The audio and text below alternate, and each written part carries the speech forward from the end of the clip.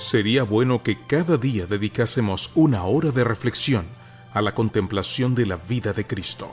Deberíamos tomarla punto por punto y dejar que la imaginación se posesione de cada escena, especialmente de las finales.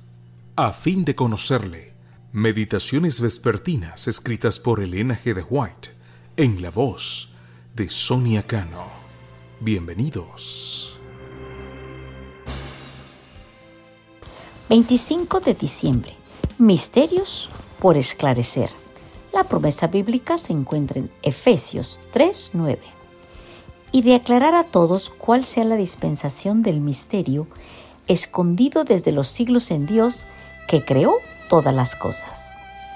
Muchos se han esforzado por descifrar el misterio que Pablo menciona en este pasaje, pero es demasiado abarcante y nuestras ideas concernientes al amor, la bondad y la compasión de Dios son extrañamente limitadas. Debido a que nuestro conocimiento de las cosas espirituales se ha tornado tan insignificante y débil, no hemos progresado de una luz menor a una luz mayor. El Señor no ha podido presentar muchas cosas preciosas a nuestro entendimiento. En vista de las pérdidas experimentadas por nuestra mundanalidad y vulgaridad, tenemos mucho por lo cual sentirnos humildes.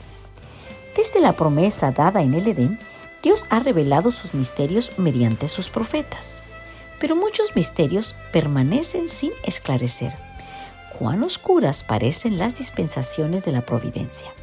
Cuánta necesidad hay de una fe implícita y una confianza en el gobierno moral de Dios. Actualmente no hemos avanzado lo suficiente en las realizaciones espirituales como para comprender los misterios de Dios. Pero cuando formemos parte de la familia del cielo, estos misterios nos serán revelados.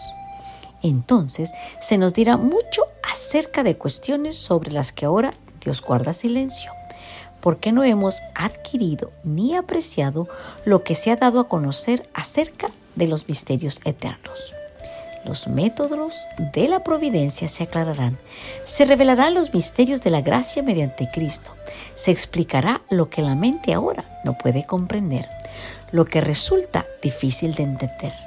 Veremos orden en lo que nos parecía inexplicable, sabiduría en todas las cosas ocultas, bondad y misericordia en todas las cosas impartidas.